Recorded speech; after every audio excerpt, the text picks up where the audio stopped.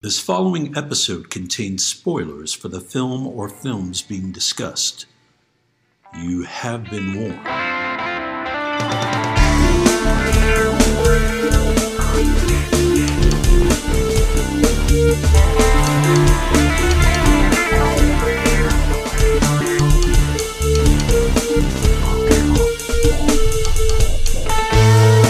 We all remember the big moments in the movies we see. The big set pieces, the famous dialogue, the twists, the naked times. But film is an entity made up of hundreds of little moments that either make them special or relegate them to obscurity. We are here to talk about those moments. Welcome to Movie Microscope. Kick it, Movie Microscope.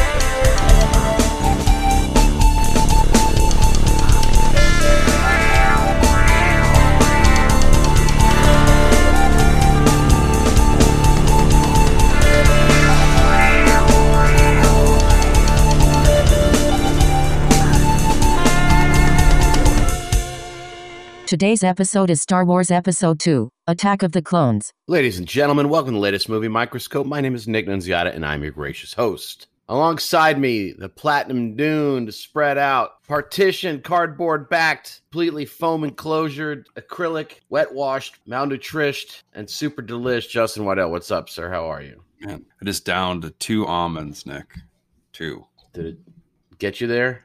Got 2 of them down there. I like eating 2. Okay. Just saying. I'm just going to call you Brute from now on.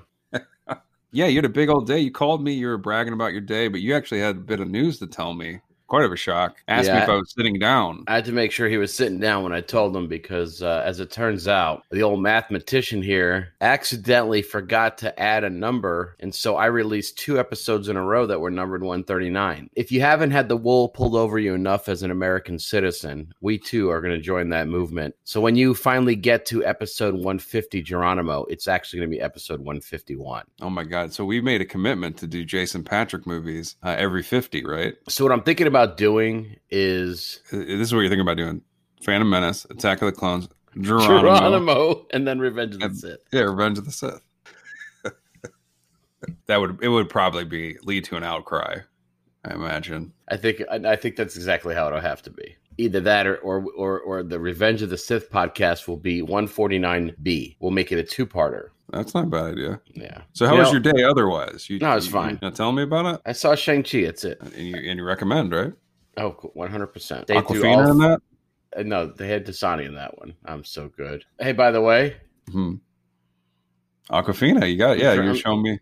You're drinking it right now. Drinking it. I have a little coffee myself. Yeah, no, it was good. It was very good. I stayed through all 15 stingers. Any good stingers? Yeah, I can't believe. First of all, yeah, they're not super dense or anything like that, but they're pretty good. And then for some reason, the last stinger is just that scene from Cliffhanger where the old guy is in the helicopter smiling while this woman's dying by mistake. Like the actor, he's in terror, but he looks like he's smiling. Is that at the very beginning? I think so. Yeah, I don't know why. Is that when Stallone's sister falls to her death? Is it his sister? It's Michael Rooker's girl. It's his girlfriend, but is it Stallone's sister? Yeah, Stallone can't hang on, and she drops like a fucking rock all the way down. And they don't show what happens when she gets down there. Do you know what happens? The empty man. We should do Cliffhanger sometime. That's a fun movie. What else is happening with you? You're not traveling. Not this week. No. I mean, I went to Chattanooga yesterday, but no, I'll be play golf out there. Yeah, play golf on the side of a mountain. It was amazing. I saw you in the flesh this weekend. A little poker game at the house.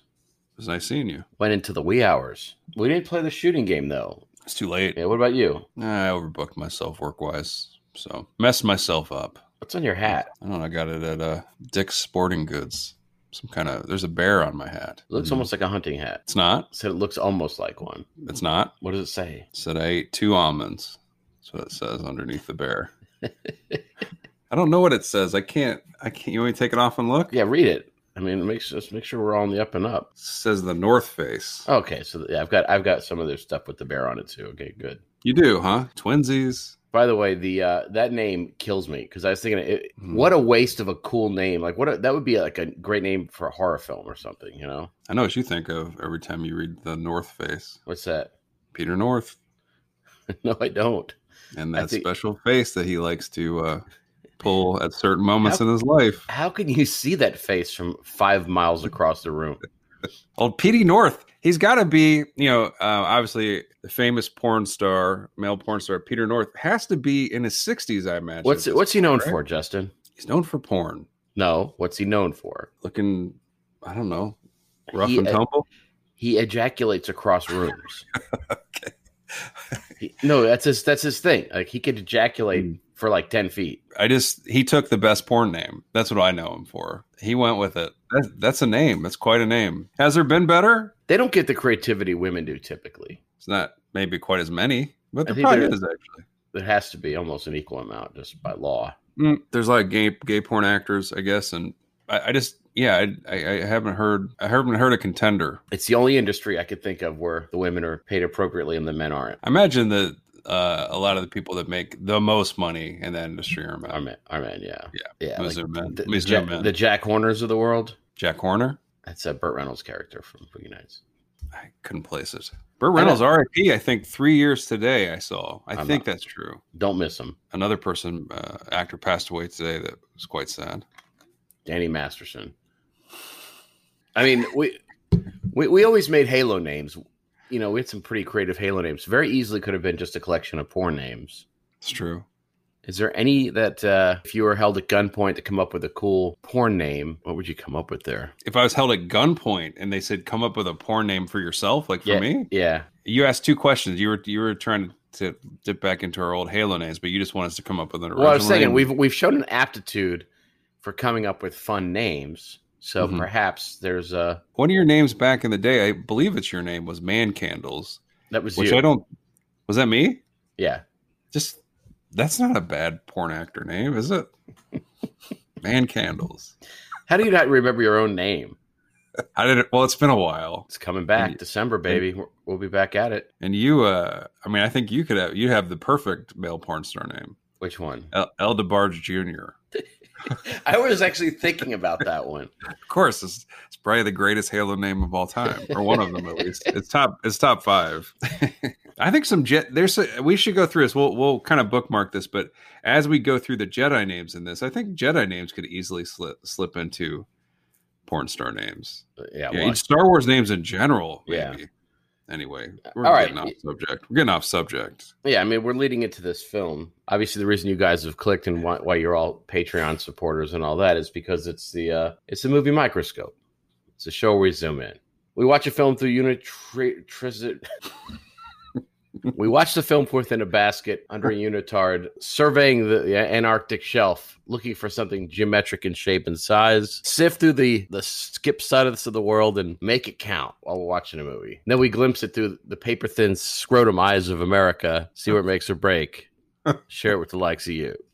So if you're talking about Cold Creek Manor, we talk about the scene where D. Quaid and S. Dorff put an old tourniquet on their skirmish so they could sit by the fireside and just completely rave about Dreamscape. Talk about the little moments. Cold Creek Manor. Is that one you added to your collection back in the day? You couldn't wait to get that on DVD? I don't think I've ever seen it. And doesn't it have a director that's like kind of surprising? Yeah. Kind of a good director. Yeah, it's an art film guy. Yeah. It's the guy that did Time Code. Is it the same guy? Oh, Figgis? Is it Figgis? I love Figgis. That's probably right. Let me go look it up. Because if I'm right, I have a lot to answer for. And you can tell me who he was dating. 2003. It came out a year after the film we're talking about today. I think it is Figgis. It is Figgis, yeah. Well, I know that he was with that actress from Deep Blue Sea for a long time. Saffron, who then is a lesbian. Saffron Burrows. They're not together anymore. Yeah, she's with a woman now. You need to properly prepare me for this bit of news. A great name, Mike Figgis. I like that name. Can you just skip over the great name that is Saffron Burrows? They're both great. They both sound like hobbits. You know what I'm saying? They both sound like they could live in LOTR world. Yeah. Is Figgis still killing it out there? How's his COVID been? He looks like he smells weird. By the way, I did nail it. She is burrowing all right. She's married to this dame. My God, he's directing a Bruce Wagner film. Remember Bruce Wagner? Oh my God. He's still directing. He's directing a Bruce Wagner film. Do you remember that guy? Who? Bruce Wagner. I haven't. Should I know him? He did. What did he write? Like he wrote. Yeah, Mike Figgis looks like a Hobbit or Peter Jackson. I thought he wrote Wild Palms back in the day, like this TV show. Oh, that's him. He wrote this this weird like TV show that was kind of like inspired by Twin Peaks, I think, back in the day. Bruce Wagner sounds like a messed around with Batman's name a little bit. Thinking about Bruce Payne from Passenger 57? No, I know Bruce Payne. He was the Warlock later, right? Wasn't he? Julian Sands. Yeah, but later he was the Warlock. After Julian Sands said, "I ain't coming back to do another Warlock movie? Are you fucking crazy?" I think I like the fact that you think I'm the kind of person that would stoop low enough to know who the replacement Warlock is. The fact that you don't know shocks me. I'm right about this. Bruce Wayne, he stepped into the Warlock franchise. Can you stop calling him Bruce Wayne? What'd I say? Bruce Payne. Speaking of, that's my porn name. So let's hear your relationship to Attack of the Clones. Hated it. Man, I was mad when I saw this movie. I was looking for a little Phantom Menace. I was looking to put that behind me, get to some real Star Wars with a grown-up Anakin. I did not like this movie when it came out. I don't know if I've seen it much since then. Maybe once. I remember ever since the announcement of the title, I was pissed because the name sounded like a third grader came up with it. And I remember everybody had like lobbied hard for Jar Jar not to be in the movie, and then like his couple scenes in this, there's one scene where Padme just like shushes him. Should you be off to work now? Yeah, and it's like it felt like Lucas was like almost angrily responding to the fans, which he was doing exactly what he was doing, and so it just felt like a clumsy movie. But I gotta say, it improved for me, and maybe that's because I've seen bits of the mythology kind of be molded by other people and a little bit of the Clone Wars, Mandalorian, all that stuff. So maybe that's really helped this movie. It probably has, for sure. I ended up enjoying it this time. What about you? So, something tells me you're not going to come out of Revenge of the Sith feeling that way. Is this? I can't. That's another thing is I can't really remember. I remember the memes. That's it. Like I remember what people make fun of. Aside from that, I don't like. I remember, and then of course I remember something that's close, near and dear to us that no one cares about is Wat Tambor dying. I remember being in the theater being sad that his character was on the chopping block, and his character in this film has a max amount of screen time of 20 seconds. Still, you're the one that I don't even know if I would have ever cared about this character or even paid attention. You made such a huge deal about how great he is. I did. And then I went back. I guess I saw this movie twice in the theater somehow. And I went the second time through. I couldn't believe that you were so right. And I had missed a legend.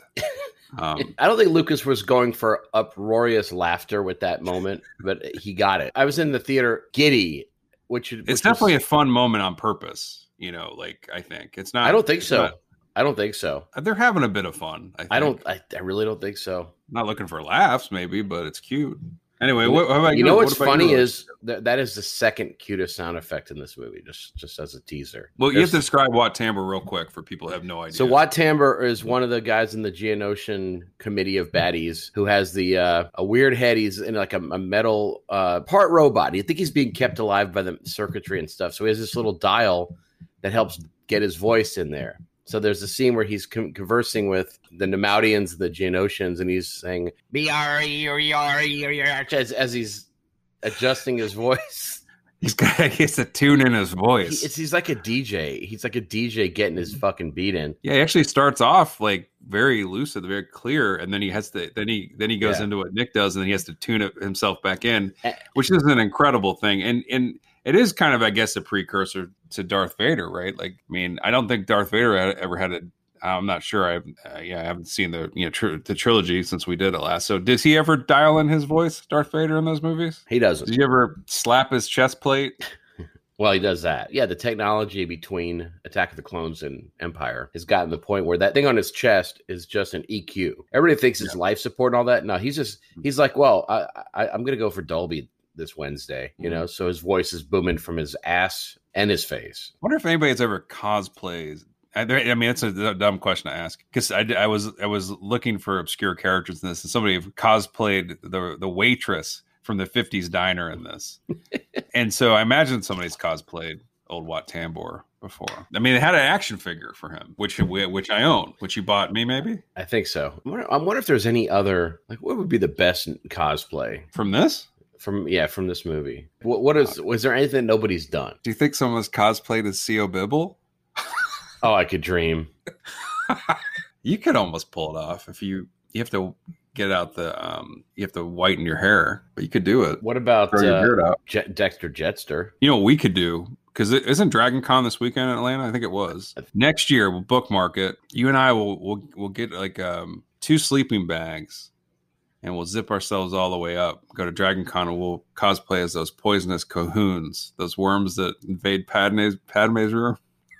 Only if we could reuse that costume for Prophecy Con. I went out and looked up those worm names. That's the good thing about Star Wars. Everything's named. Not one thing is not named. You know what I'm saying? Every robot, every character. The droids are characters. Anyways, what's your relationship? I've been going on and on. Obviously, I was covering it and heavily involved in sharing every daily news bit on it and slowly building up sadness and venom because of it. But yeah, I was very disappointed. I thought it's one of those other things. Star Wars, the magic of Star Wars.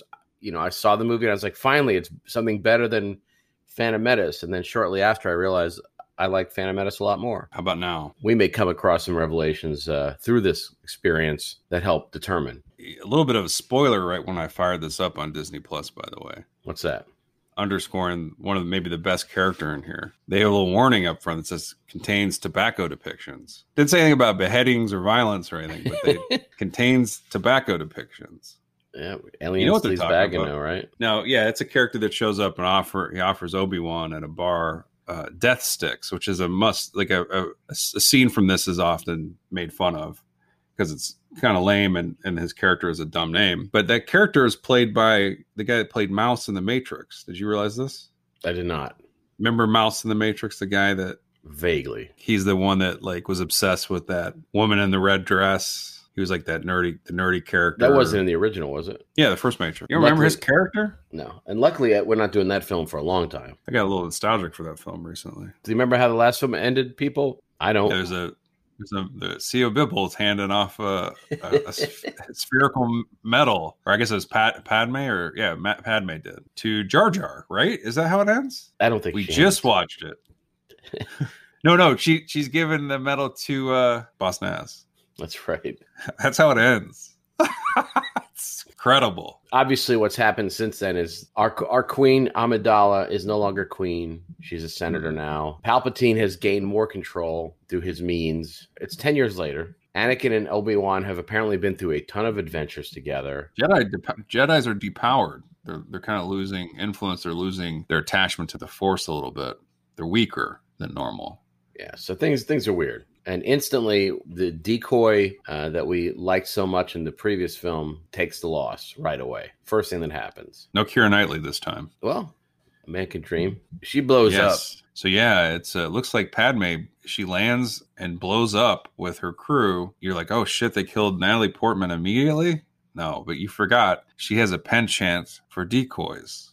Right. She loves them decoys. And she's actually been piloting R2 around. Like she flew in with R2 dressed as some kind of, I guess, fighter pilot. And then she runs to her fallen handmaiden, decoy maiden, and says, what the, how's this possible? And her name's Cordy or something. And she dies. Like she's done. You know, she loves to give her life for Senator Padme. And she does. That's her job. Right. And she's got another sort of decoy / confidant played by the illustrious and delightful Rose Byrne in this movie. Yeah. Who gets I believe she gets to cry some CGI tears in this. I don't think they're real. Let me zoom in. Her brother is a fantastic photographer who you should follow on Instagram. Really? Yep. Rose Byrne's brother? George. David? George Byrne. His name is George Byrne? Yeah. Okay. The joke? No. It's very minimalist photography, but it's really, really nice. Why do you know him? Why do you follow him? It's the bounty from one rabbit hole adventure or another. Give me to this decision. Get me here. I know I follow her, so it's probably take me scamming her. Decision. Take me through it. Walk me through it. She probably recommended him on one of her posts, and I was I was trying to get some side boob, and I lucked into George Byrne. And is he an amateur photographer? Or is that what he does for a living? Oh my God, that's a great question. I think if you were to ask him, you'd get a different answer. Let me make sure I'm not talking 70% out of my ass. He's verified. Is he? A little bit, yeah. Yeah, he's a pro. Now, are they twins? Like, what's going on? What a delight! What a great actress. Can do it all. Didn't realize how funny she could be until much more recently. I think she's best known for Wicker Park. Am I wrong? Married to Bobby Cannavale. Oh, How do you say his name? That's embarrassing. What a bad choice. I like him. No. Also a bit of a guy that can kind of do it all, I'd say. He can't even do one thing. Best known for The Station Agent. I wish. Anyway, you don't follow him, I imagine, on Instagram after all the heat you're throwing his way. Yeah. We're also introduced to a legend in this early scene. Okay. Captain Typho. I know, your replacement character. Hugh Quarshie and Captain Panaka are out. Captain Typho is in. And let me tell you, Captain Typho on his best behavior through this film. You got that same Odin eye patch, chilling. That comes up in the Thor movies a lot with Anthony Hopkins. What do you think of that eye patch? Fantastic. It looks kind of cool on him. They were actually going to release a Star Wars story, one of those movies, based on how he lost the eye. Oh, wow. Yeah, really? Yeah. And then they realized that they actually wrote typo, and they just were sending it back to the editing department. So it's no biggie. Captain Typho. So he's there, and he's calling the shots for Padme. He's kind of like, you got Obi-Wan on one side that's kind of in charge of Anakin, his kind of well-being, and you got Captain Typho looking out for Padme. Basically, he just defers to Obi-Wan, though, on everything. He does, or he defers to Padme, where Obi-Wan's just bitter and mad all the time at Anakin. They bicker a lot. They do. They do quite a bit. It's really difficult because George Lucas is a dogfuck writer and constantly feels the need to add 3 or 4 words to the end of a lot of sentences. If you went through and did just an edit of a dialogue edit on this movie, it would be 2 points better. So we don't need him to say, "My young Padawan learner," after every statement. "May I borrow the mashed potatoes, my young Padawan learner?" "Are you finished eating out that society girl, my young Padawan learner?" "May I borrow the potatoes?" Padawan, is that something that you say was invented for this series of films? I'm sure. Padawan. Anyway, so John Sayles' first movie. It's his second movie. So, speaking of Padawan, more like Matewan, whenever, just to bring it back. Yeah, or Obi-Wan. When he sees Padme. Yeah. This is the first film where a Star Wars character busts a nut. Am I right? I mean, Luke had a lot of downtime before he launched into space. Yeah, but we get to see it. I mean, a baby gets built in this movie. At least one. Yeah. Well, they get married first. You think they have sex before the marriage? Here's the thing, okay? So we go from Jake Lloyd, who was 6 in the last film, pretty young, to Hayden Christensen, who's probably 20 or something in this, a little older. And he has been itching for 10 years through puberty to get back in the presence of one Queen Padme, now Senator Padme. And he cannot wait to size her up. His tongue is out when he sees her, licking his chops. And Padme she's like, well, hey, it's great to see you. You were a child back then. I don't have the same kind of lustful longings for you for at least 10 more minutes of the movie. He's like, I've been dreaming about everything. I've been dreaming about you nonstop. I can't get my drift on without you in my mind. Yeah, and it's embarrassing. Like the dialogue here between those two characters is obviously a kind of a sore point for Star Wars fans, and it's certainly Anakin. He got no game. That's the thing. He got no game. He just lays it all out there, and it's actually horrible a lot of the times. Padme, like, what does she have to judge it against? Some 12-year-old she brings up later. It's the only other suitor that she's had. So she's like, sounds good. I mean, it's fine. It reminds me of a film we did recently, Revenge of the Nerds. Like just the game that they had. Right. Anakin's a fucking nerd. He is a nerd. He's a very intense person. You know, and Hayden Christensen, that's how he plays it. He plays it intense. Like there's a couple moments where you're like, I wonder if they would have made the movie where Anakin's like super likable and you really like, you're like, oh man, he's great. What a hero. And then he does the crazy shit. But from this one, like, he's kind of like the complaint that Jack Nicholson gets in The Shining. Except he's charismatic as hell in that movie. And Hayden Jack Nicholson? Yeah. No, that's what I'm saying. But like, you know, Stephen King always said that, you know, there's no turning point. He always just, Jack Nicholson looks like he's already crazy, where Anakin looks like he's already embraced the dark side at this point. He's cranky, man. But everybody knows this. Because these films didn't need to exist. So, but people want Padme dead as fuck. So what they've done is they want to assassinate her. Yeah, so they've hired a bounty hunter, Jango Fett, who, spoiler alert, is Boba Fett's father. There's a sequence where this is very weird because they need an action scene early on in the movie. Mm-hmm. They need one. It's required. So they have a scene where Jango Fett, who is a very functioning bounty hunter, decides to hire another bounty hunter to do his work for him, good old Zam Wesell, and sends Zam Wesell out to poison or have these caterpillars you were talking about, worms, poison Padme. And Zam Wesell doesn't do it. She like sends droids out to put the exactly. He hires her. She hires a droid that flies in and carves the window. Does really the hard lifting in that entire sequence. Yeah, and I don't know if she hires the droid. I'm thinking zoom in. She might own those droids. Can I borrow the potato droid? No, but that's right. There's a lot of things happening here. A lot of passing the buck. And what happened to these two? You know, since this assassination attempt happened, Obi-Wan and Anakin, of course, have been in charge of safeguarding Padme. And they're like, you know, and Obi-Wan's happy just to chill for a few days. Like he wants to put his feet up, watch TV. He thinks it's going to be for a couple of days.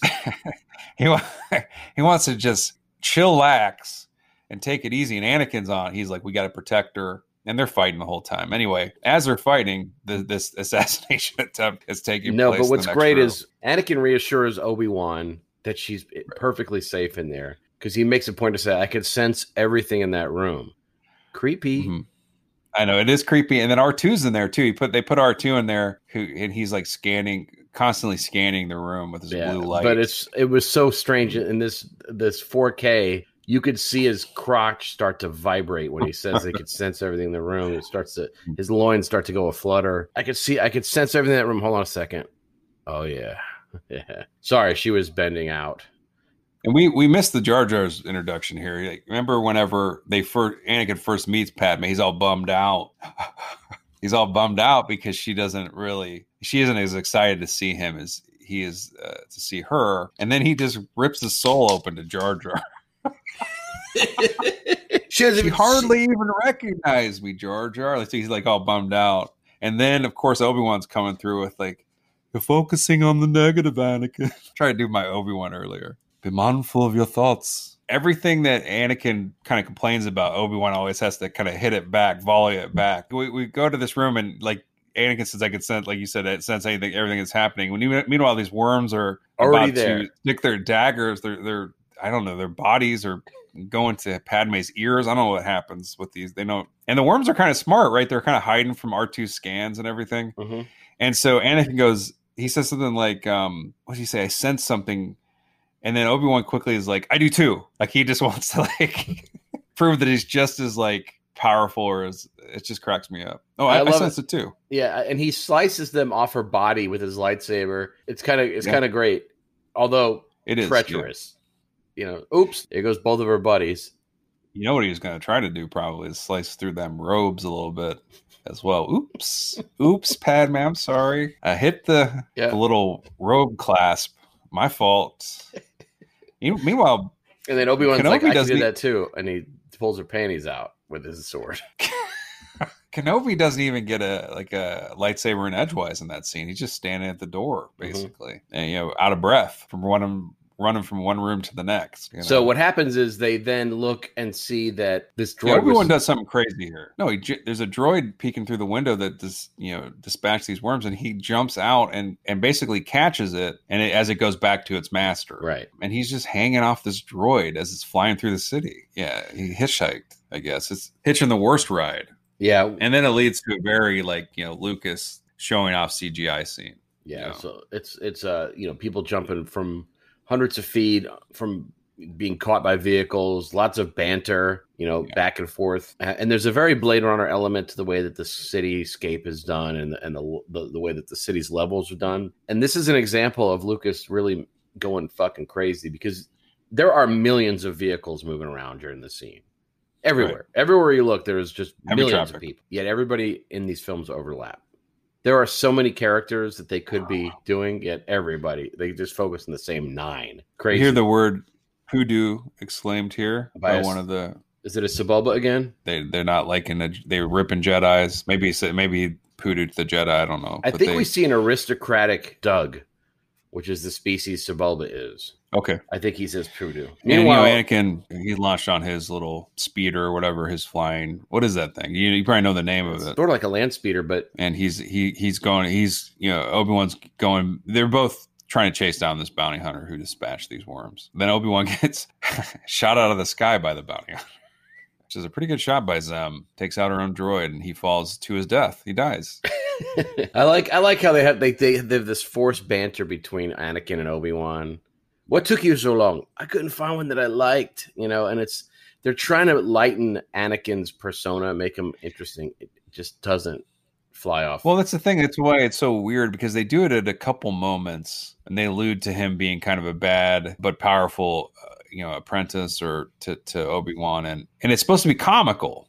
Like, he's like messed up in the past. He's caused all this damage. There's only a few scenes like that. Most of it is he's just dour and sad and very serious. But I mean, kind of worked for me this time around a little bit. I don't love Christensen, but it worked a little bit more for me this time for some reason. This chase goes on and on and on. They follow Zam Wesell into a cantina of some sort, and they've just they've deduced that she is a changeling, a chimera, changeling or whatever, and also a woman, which is great. You notice that we get 2 cameos in that bar sequence that we don't need. Anthony Daniels and Ahmed Best, playing them as themselves, like not in makeup, right? Right. Well, I don't think they were playing themselves. Yeah, they were acting as space characters. And then, of course, Jango Fett finally decides to do some work, literally from across the city. I guess he somehow knows she's about to give away his identity because that's the exact moment he fires a poison dart into her body. Yeah, the Jedi are interrogating her. They lightsaber. I believe they cut her hand off. I think Obi-Wan or Anakin. Yeah, he does a callback a call forward to New Hope. A call forward to later on in this movie as well, which I did not remember. And so she's sitting there, certainly beaten, certainly bruised, and then certainly dead. As she tries to answer their question is, "Who hired you?" She doesn't get to answer. Yeah, I would have liked that character to live on. Imagine having one of them in your ranks. You get that changeling in your biz, you could send her over to the Dairy Queen, have her look like the CEO of Dairy Queen, loaded. Sure. I want 3 Mr. Misties on the house. What do you think of Obi-Wan falling for about 2 minutes before Anakin picks him up in his little flying speeder? You think he shit his pants? Like, that's a long fall. Yeah. He was dropping quite a long time. Do you think he was pissing and shitting on the way down? I mean, I know he's a Jedi and he's a badass, but that's a scary moment. His life was flashing before his eyes, and then he decided what would my name be if I was a recluse? Ben. And then he was caught. We realize now that Padme they're never going to stop trying to kick her ass. That's a problem for sure. Yeah. And so the Jedi Council, which is sans Yaddle in this film, which is very embarrassing, decides. It's incredible. It's incredible, by the way. So they talk to the Jedi Council, who are always sitting, right? They're always in these except chairs. When Yoda's on a hover chair chatting with Mace Windu. Yeah, later, right? Like they're floating. Yeah. But or he's floating. But Yoda's action figure from this came with that chair. Now I'm sure they had a fighting Yoda figure too, but the one I had, because I think I bought it because I always liked Yoda, his figures. It came with that blue and red chair. You really need, hey kids, don't you remember when the Jedi were sitting? Don't you love it when they were sitting? In action figure, yeah. Let's help you out. We're gonna give you the plastic chair. Yoda's like, Jesus, man, this is fucking crazy. We got to send you. We're gonna split you guys up. Obi-Wan, you investigate, this toxic dart lead, and then Anakin, you go back to Naboo with the hottie, this young thing. and protect her there. And they're like, all right. I thought it was weird when Yoda said protect her with air quotes. Yeah, it sends them. Anakin doesn't do the best job, I'd say, on his assignment. I think Obi-Wan fares a little bit better on his. Sort of, yeah. Anakin is talking to Padme while they're getting prepared, and he goes on and on and on, just whining and whining and whining to her. She's trying to get dressed. She's trying to get her shit together, and he's just, fuck this. Obi-Wan is just a prick. He's cock blocking me. He's doing all this crazy shit. Doesn't believe in me. He's always, he's really, and and Hayden Christensen has like this kind of like New York accent. Like, you know what I'm saying? You know what I'm talking about? He's kind of got like a weird accent in this. And he's Canadian, right? Like, isn't he a Canadian actor? I don't care. And then Padme tries to throw a truth bomb at him. Says, look, you shouldn't try to grow up too fast. And he's like, but I am grown up. He says that. And I think her interpretation was, well, yes, he's a mature individual, but his interpretation, I think, was Ms. D is ready. I grew up in all the right places. Don't you worry, Padme. She, to be honest, she's interested. Like, she's intrigued. She gets a little annoyed. She tells him, "Don't look at me like that." Like, she, because he's like. She says it makes her uncomfortable, and then he kind of looks at her even more uncomfortably. And she does like it, honestly. She doesn't like it yet. She doesn't, but then she certainly starts to get hard when he kills like a whole village of people. Well, that's what I was saying. Like, she is on the fence about him until he slaughters women and children, sand people. And she's like, you know what? This somehow I got some tingles. Like, I didn't realize my jingles. I didn't realize this is what I was into, but. Whew. She's like, now if you could find a way to combine that with the younglings, I'm going to be wet as night.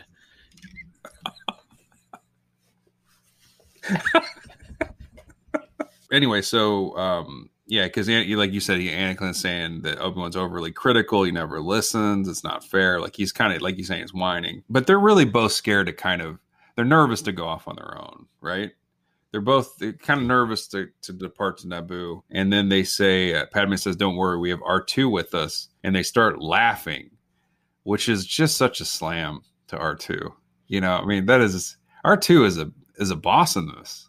Yeah. And somehow has the power of flight, which I thought was unnecessary. Oil squirting and burning and... That's kind of there's a couple weird things going on with the robots that I'm sure everybody's pointed out. But the robots suck. In these movies, they're really bad. This ruined 3PO for me. This series, because 3PO I loved. 3PO has some really groaners in some one-liners in this that just hit one after the next, and it's pretty bad. But what I don't understand about the droids in this, when Anakin goes back to Tatooine and visits old Uncle Lars and all those, 3PO's there, still working with Shmi, whatever. She brought him there. And then later R2 shows up. Later, doesn't Owen buy the droids in A New Hope? Like, he doesn't recognize them? Yeah. So they're just forgettable droids or what? Yeah. Well, and I'm sure people pointed this out. That is stepfather Lars, by the way. I know, but Owen and Beru are there. Right. There, I guess that's his, stepbrother. You're talking about Klieg Lars, right? Yeah. Who is in a wheelchair and is quite zippy in that thing. There's no wheels to be found. He says we'll talk about him. I got a bone to pick with old Klieg Lars. Okay, we'll get there. Obi-Wan, however, is now on the case of this poison dart, so he gets to go to a 50s style diner to hook up with Dexter Jettster. Who you like? Who I do like now. I really can't believe I like him, but I do. I like him now. Even though it's unnecessary for him to have to pull up his pants. It's like butt crack is hanging out. He has to pull his pants up with his third arm. I like him. I like his performance. I like the I like him too. Voice work. It doesn't look bad, and he's got like a t-shirt with a hole in it, like like a cook would. Yeah, he's Obi-Wan's ear to the ground. He knows where that toxic dart came from. What do you know? And Obi's like, great. He has some Jawa juice, whatever they're serving up there. That's supposed to be coffee. And there's that waitress there. I looked up her name. She, of course, has a name, Nick. Of course. Hermione Bagua. There's another robotic, like droid waitress there. That's the one I like. WA7. That's that. And apparently they duel for mastery of the dining room, those two, according to a Star Wars book. Some poor intern. You think they had to come up with something like, hey, can you come up with some bullshit about the waitresses in the 50s diner? I was longing for more of that, and I'm glad to know that I now have something I can go read immediately. I mean, I think that restaurant was reading Toxic to me. Mm-hmm. Toxic Workplace. Anyway, there's some bad CGI in this. I think Dexter's kind of fun, but like they show patrons leaving, the booths, and they're just kind of like popping out of the booths and just kind of sliding across the floor out the door. Oh, I got to rewatch this scene. It's pretty bad. As Obi-Wan and Dexter are talking. I forgot. Is this the scene where the Millennium Falcon is hidden? I know there's this. Is there? Yeah. Is there? Yeah, I don't know. Dexter mentions pocketbook in this, which I thought was odd. It's a weird word. It's a that's almost as bad as when Beru is referred to as Owen's girlfriend. You should never hear the words pocketbook and girlfriend in the Star Wars universe. But Obi-Wan gets the information from Dexter, which is ridiculous that he had to go there to find out about this strange dart. Like, this dart only comes from one place, which is suspect. Kamino, of course. So he goes back, right? Yeah, he goes back to the Jedi Council, where Yoda is instructing the aforementioned younglings, right? Which is amazing because there's that one alien youngling. I think he goes to the library first. Yes, he does. There's that wide shot of Obi-Wan. You want to talk about the library first? I'm just saying that there's a wide shot of Obi-Wan sitting in the library disappointed because he can't find this planet, this Kamino planet, on the digital maps in that place. And the librarian there, whoever she is like, if it's not in our records, man, it ain't existing. Get the fuck out of here. Yeah. And what's her name? Jocasta Nu, who the internet years ago had predicted, as you reminded me, or at least as you saw today, they thought she might be Snoke. Unbelievable. So anyway, go ahead. Younglings. Younglings. Yeah, there's that one alien youngling whose mouth doesn't barely move. And when Yoda has them all say hello, it's adorable to watch that awful mouth sort of move. But I like that they dropped the younglings into this film as a precursor to the next film. And the younglings help out. Yoda kind of prods them into answering the question that was on the tip of Obi's brain here, that the digital map's been messed with. Yeah. I love these younglings. I'm sure they're going to have nice long lives and like do some really cool shit. Yoda is like very worried that the maps have been messed with. He said only a Jedi could have done this. Only a Jedi could have messed with this and taken Kamino out of the picture. So he tells Obi-Wan to go fly towards a blank space on the map, basically. And he does. Obi-Wan gets in his ship and goes. I don't think Yoda says messed with. That just doesn't sound like something that... He does say it. He says with messed, I think. Is that what you're talking about? No, just like it sounds like Yoda's mechanic might say that, but I don't think Yoda would. But I love the fact... I like watching Yoda interact with the kids. Like, you see like a bubbly or brighter Yoda. It's cute. It's nice to see him. It's weird seeing Obi-Wan with like pilot headgear on or whatever he's got it when he's flying. Mm-hmm. It's just... I'm not used to it. He's also got a droid named R4 in this. Yeah, of course. And he's, that's sitting on one of his wings. I think he's just like a head droid. I don't think he has a full body. He's just his head. It's not. What do you think of R4? He's fine. He's not just a fucking head. How dare you? Apparently, R4 was going to be at the end when they're all tied to the poles. They were going to have R4 tied to one of those poles in the gladiator arena. That's what I read today. Maybe as like a sacrifice, like he was going to be, to make matters serious, he was going to be smashed by one of the monsters or something. Good to know. Got to zoom in. So I'll tell you, there's something that happens then. So they're leaving, Anakin and Padme, and he's creeping and all that. But I got blown away. The prop department, the production design department, the special effects artisans, everybody else kills it. They are the masters of their work. But whoever was in charge of luggage fucked up. Why? Because they are carrying just regular old luggage. They didn't even give it like a weird paint color. They're carrying luggage. So that took me so far out of the film to see Anakin and Padme walking up with just American touristers.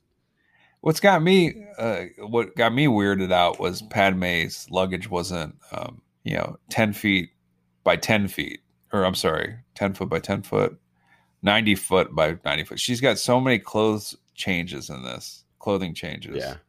She changes every scene. Yeah. I don't think it's an exaggeration. Right. She's in something new every scene. Yeah. And here's something I was nice. It was a little bit of a clothes horse, old Padme, if I can zoom in real quick. Yeah. That'll make the greatest hit real. When you little like the fabric, if you know what I'm talking about. So, the people really got crazy about Star Wars with Disney with the way that they made, prominent female characters and people of color and people, the idea that there may be a gay character. What's funny is this movie, the woman in charge of Naboo now is an Indian actress, right? Right. It's a multicolored and cultural. The human characters covers the entire gamut in this. Sure. No attention to that. Who's front and center though? Who's front and center? Sio Bibble. White guys. Oh, okay, well they're the canon. White males. So everybody's mad about Rey. That's what you're talking about. I know, but the thing is like this didn't start with Disney. I think they did a decent job of actually populating the human characters with some variety. Sure. And it doesn't get any credit for that. We see Sio Bibble, and what he has done in the past 10 years is just get cooler. He's let his hair grow out a little bit. Yeah, he's no longer with Padme. He's like with this the new queen, right? Like he's her second in command or whatever. And he like you said last episode, he's chill as hell, right? Like he's just. What do you think? We're catching up. He's talking about Newt Gunray. He's barely kind of keeping up with what's going on. You're happy to see him. Yeah, of course. He can't be bothered to turn around in his chair. He'll just turn his head. Sio Bibble, it will not be bothered moving his entire body to speak to you. Yeah, it's great to see him. I think this is the last we see of that magnificent character. No, I think he's in the next one. Oh, don't get me excited. Yeah, I think he gets the line in every one. That's so good. I hope. It's in the next one. He surveys all the dead Jedi. He says, "Oh," he goes, "Oh shit." It's like, whoops, Jedi. He goes, yeah. So he doesn't. Yeah, he's just like you said. He's just relaxed. There's not a whole lot of people relaxed in this movie, but Sio Bibble manages it. Basically, just him and Jabba. Yeah, but Jabba's pretty cool. Like he's not stressed out typically. Yeah. The most you ever see him is when he's getting strangled to death. That's when his stress level. But even then, I don't think his blood pressure moved a ton. I think he was like probably reaching for his hookah. Do you think he's got low blood pressure, Jabba? Yeah, huh? yeah. That's Jabba. Wonder if that's that's Jabba after like a dieting Jabba or something. He's looking pretty good. He shaved off a few pounds before we met him. Yeah. If we would have saw him a few months ago, whew. Yeah. You know what I'm talking about? They had to cut him out of his house. Yeah. You just compared Sio Bibble to Jabba. I love it. It's a mild zoom. But so Obi-Wan goes to Kamino. Anakin and Padme go to... Bad name, by the way, Kamino. Why? Padme. I said it. Padme and Anakin go to Naboo. Another bad name. Her home planet. We were already here. But no, I'm setting. You mean they divert to Tatooine? No, not yet. No. I'm resetting. I'm resetting where we are in the. Okay. So it's funny because I think I mentioned this to you on the phone. Anakin is the guy who's there to propel the plot, 100%. I'm sorry. I mean Obi-Wan. Obi-Wan is there 100% to move the plot along. Right. Anakin and Padme are playing grab ass, and it's funny because there's these detached scenes of these two starting to get to know one another, enjoying the fruits. She's resistant to him. And he's creeping, and then she gets a little bit less resistant. She's starting to have fun. It's very strange. She's starting to, fall victim to his non-charms. Like he's got nothing going. Like he's got no charms. But I guess he's cute. Maybe that's it. That's all she needs. I think they're without any sort of parental supervision for the first time in their lives too. Yeah, he's a huge tryhard in these scenes. He's surfing some creature, like everybody makes fun of that. He's riding a circle. He does that fruit thing. He does a little fruit play. That's rough. CGI fruit. And I noticed one thing in this time watching that scene. So he force grabs a pear off her plate. Thanks, Lucas. And then he really cuts it with a real knife. That would have been a cooler thing to do. Slice it with the force because of the knife. And then he force gives it back to her, but he gives her the bottom half. He keeps the larger half for himself. I noticed. What? And then she bites it out of air and while it's hovering in air. Pretty special. And Natalie Portman, she's like, I studied acting for many years, and it was all leading to this, to me to fake eat CGI fruit. So yeah, I just maybe I'm the first to notice this. There's not much that I'm going to be the first to notice, but he gives her the smaller portion. That's fucked up. 1/4 portion. There's a moment where they begin to kiss. They do kiss. Okay, well they begin. Most kisses start with the beginning. Their tongues, even I think they swat spit in that scene. And the music swells, and then when they stop kissing, not the only thing. And the music stops when she pulls away from him. Yeah, well, she makes sure to get 99% of that kiss before she pulls away. I know, but did you notice where the music gets bashful and stops when they withdraw? No, I didn't. It's comical. It's really stunted. You need to rewatch this movie again because they're kissing and the music's going nuts, and then she pulls away and the music instantly stops as if like a record scratch. Of course. Well, Anakin is. I mean, he's all into that kiss, and then she pulls away, and he's like kind of bummed, but he's so excited that he got the kiss because she's like, "We can't do this," and he's like, "Oh, okay." You know, he's all kind of bummed out. And then he uses the Force to move the blood back to his brain. So Obi-Wan arrives on Kamino, where they're expecting a dude named Sifo Dyas.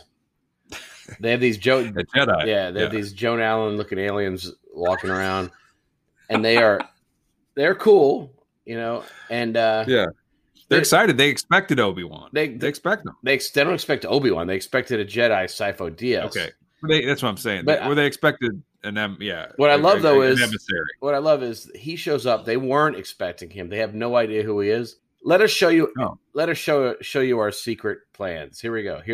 I think that's the thing is they think that what they're doing is they're doing for the Jedi, and they're thrilled to have this guy pop in, see their handiwork. They can't wait to show it off. Yeah, apparently, yeah. They think that the Jedis obviously know about all this shit that's going down. Meanwhile, they're giving him the tour. He's like walking through like factory that has like jars and fetuses, like millions of, and they're and it's like the Matrix, and he's just kind of like, huh, cool. Oh yeah, this is great. Yeah, it ain't a 50s diner, but it'll do. Huh. No, and then of course also taking up refuge on this planet, this floating planet or whatever, this weird ass planet with floating station, watery planet, is Jango Fett himself. He's all these there's a clone army being put together for the Jedi, and Jango Fett's the daddy. They cloned it off him. Yeah, and he had one. They said he had one request. They give him an untampered with clone for himself, a son, I guess, so to speak. What does he name that son? He calls him Boba. Yeah, and they made a big deal about Jango Fett before the movie came out because they didn't have a Darth Maul for this one. Mm-hmm. So they had to get some cool, tough, cool guy, with neat armor and neat design to come in. So of course it's like, we got to keep justifying the Boba Fett popularity. And so we get to see this little friggin' baby Boba guy be a little snotty kid. Dad, Tong Wee's here. And Obi-Wan comes in and the Kaminoan Jango Fett comes in. I like Tamura Morrison a lot. Goodness. And his little scenes. He has got I'm just a simple man trying to make his way in the universe line. Yeah. It doesn't fit the scene the way that they do it. And it's obvious that he was so proud of that line. I remember they had like a poster of him with that quote. Yeah, it feels like a callback, but is this where that line is born? Yeah. In this movie? Boba Fett never says it anywhere? Boba Fett doesn't have any dialogue. He's says 3 words in the entire Empire. He doesn't have that etched on the side of his helmet or something? I missed it. No. But yeah, but what it's cool. That's his big moment. You're right. Like his big line here. It works. It's memorable. There's a neat little square off between him and Obi-Wan where they're testing each other out a little bit. He must say it on The Mandalorian. Maybe that's why. He must say that same line. I bet he does. Say it again, that you like the fight. Well, there is a fight that does happen between Boba Fett or Jango Fett and Obi-Wan. I do like it.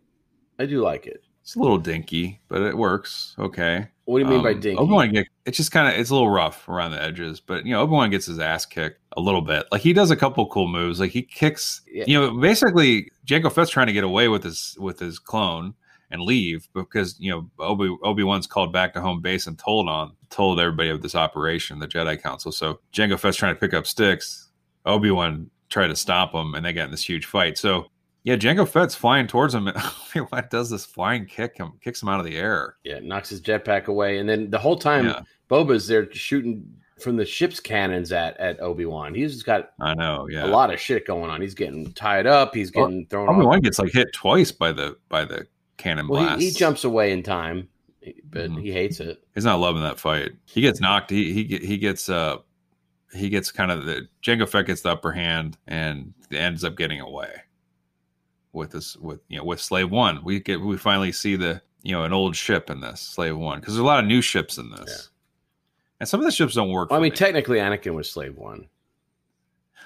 Anakin's like silvery mirrored ship doesn't really work for me, but I like Obi-Wan's ship. That's Padme's ship, and I love it. Is that her ship? Yeah. You love the silvery ship? Love that ship. Love it. All right, maybe I like it though. If you like it, I can't have my own opinion.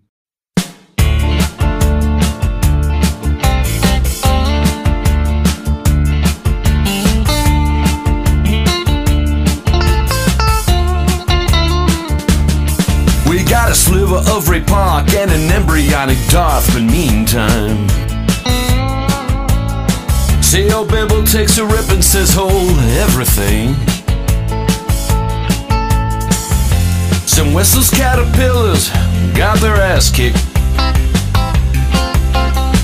Padme's alright until she sits on Anakin's thing.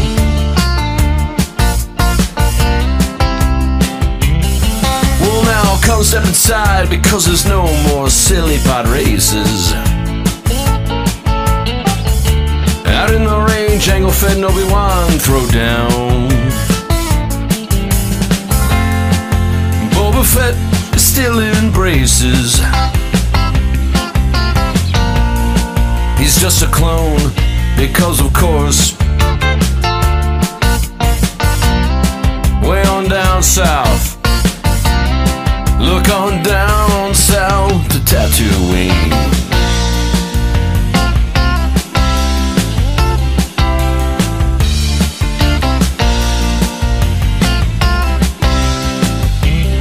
Check out Klieg Lars. His wife is captured Lars. Minus strictly Tusken Raiders does want to make an effort to save her. And Shmi is worthless to finish a sentence now. Anakin arrives to say goodbye and get his swings.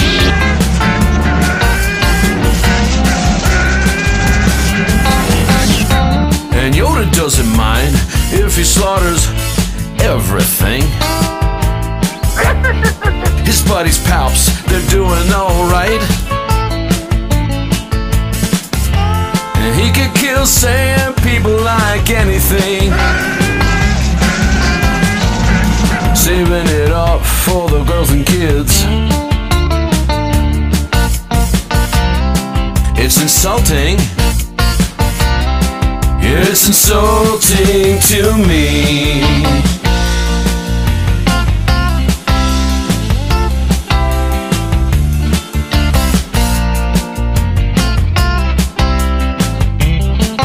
And a crowd of younglings are fooling around in the corner, decked out in their best saber-proof tights and Jedi robes.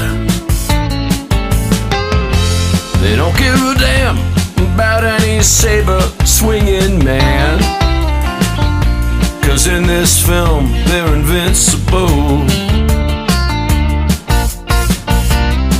It's insulting. It's insulting to rewatch.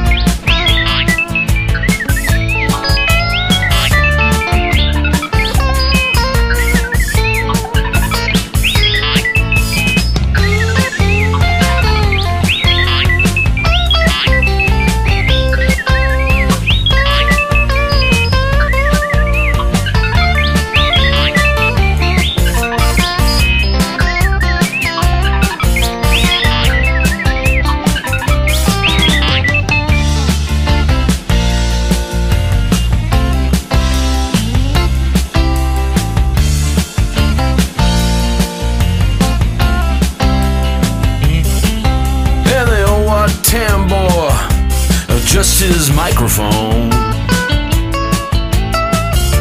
and says that it'll last with his distorted tones. Good night. One more time.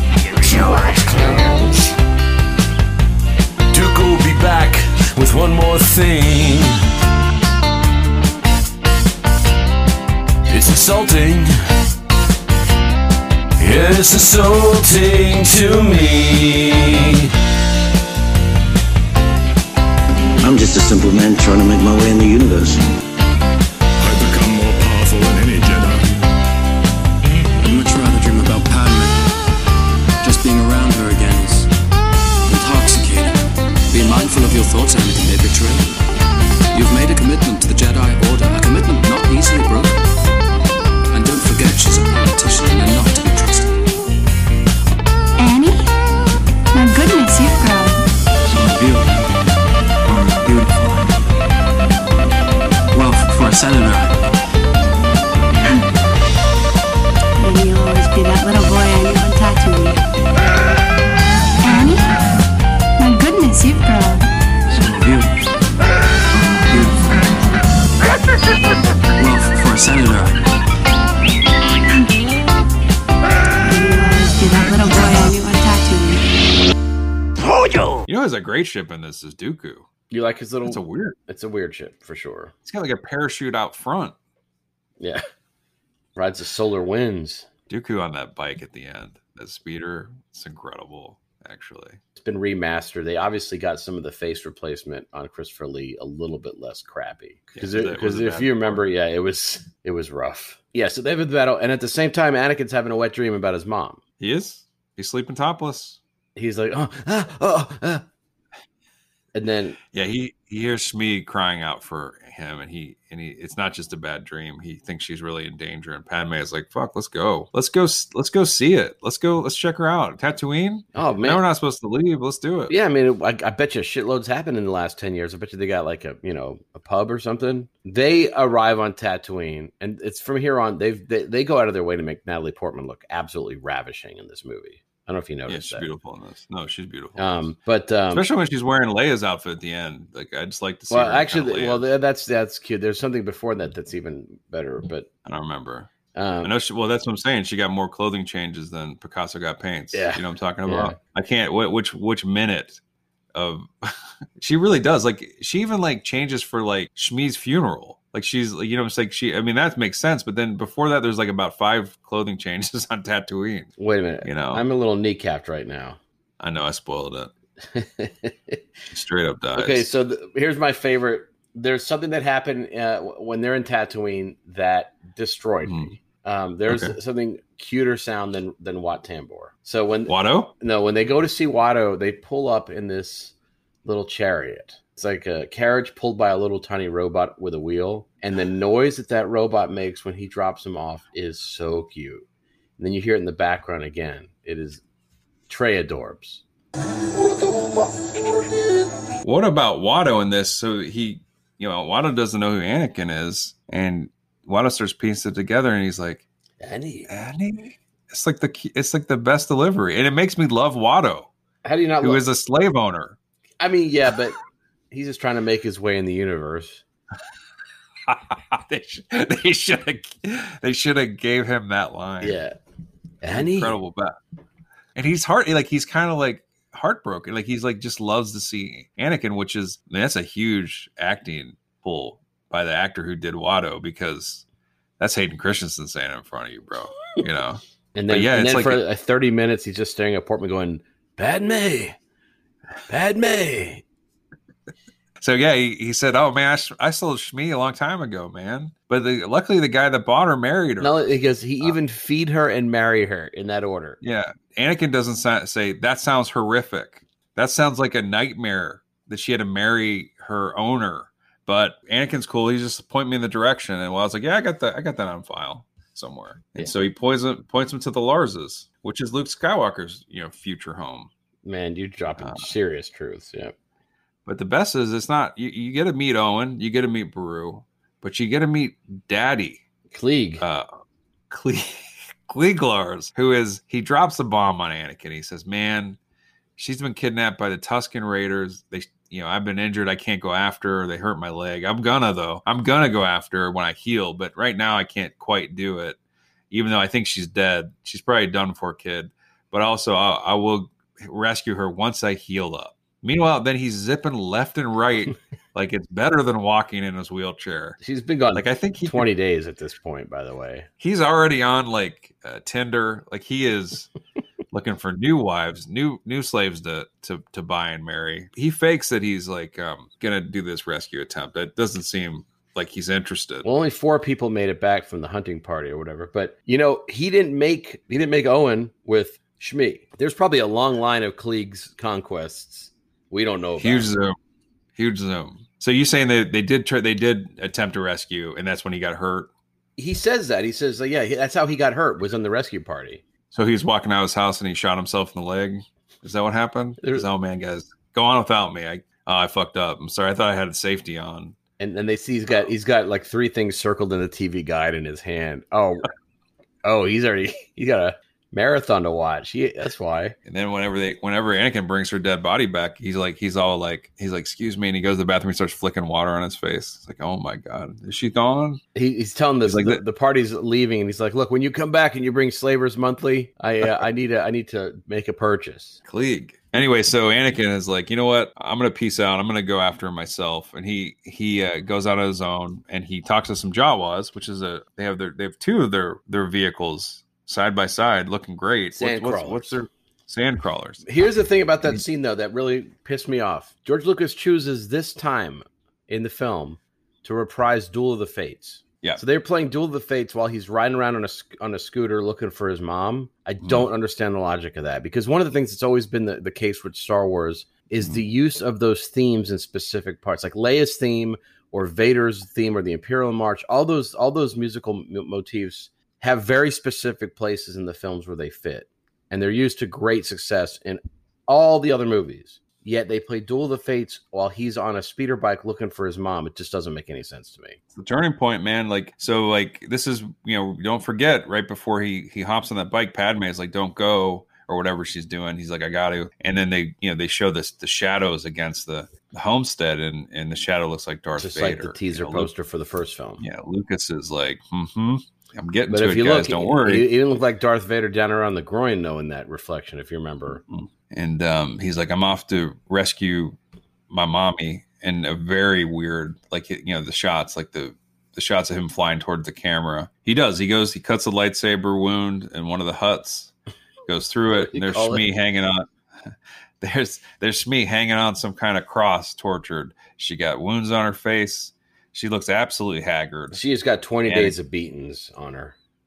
And Anakin cuts her down, and he starts going, Mommy, I'm here. And she's like, oh, I love you, Annie. And she can't get it out. Remember, she keeps saying, she's trying to say, I love you. I'm happy to see you. What have you been up to? What's going on? Her last words are, I love. Yeah, she can't say it twice. And then she immediately dies. Like, he kind of rescues her, and she dies. He got there just in the nick. Actually, there was no point from getting there.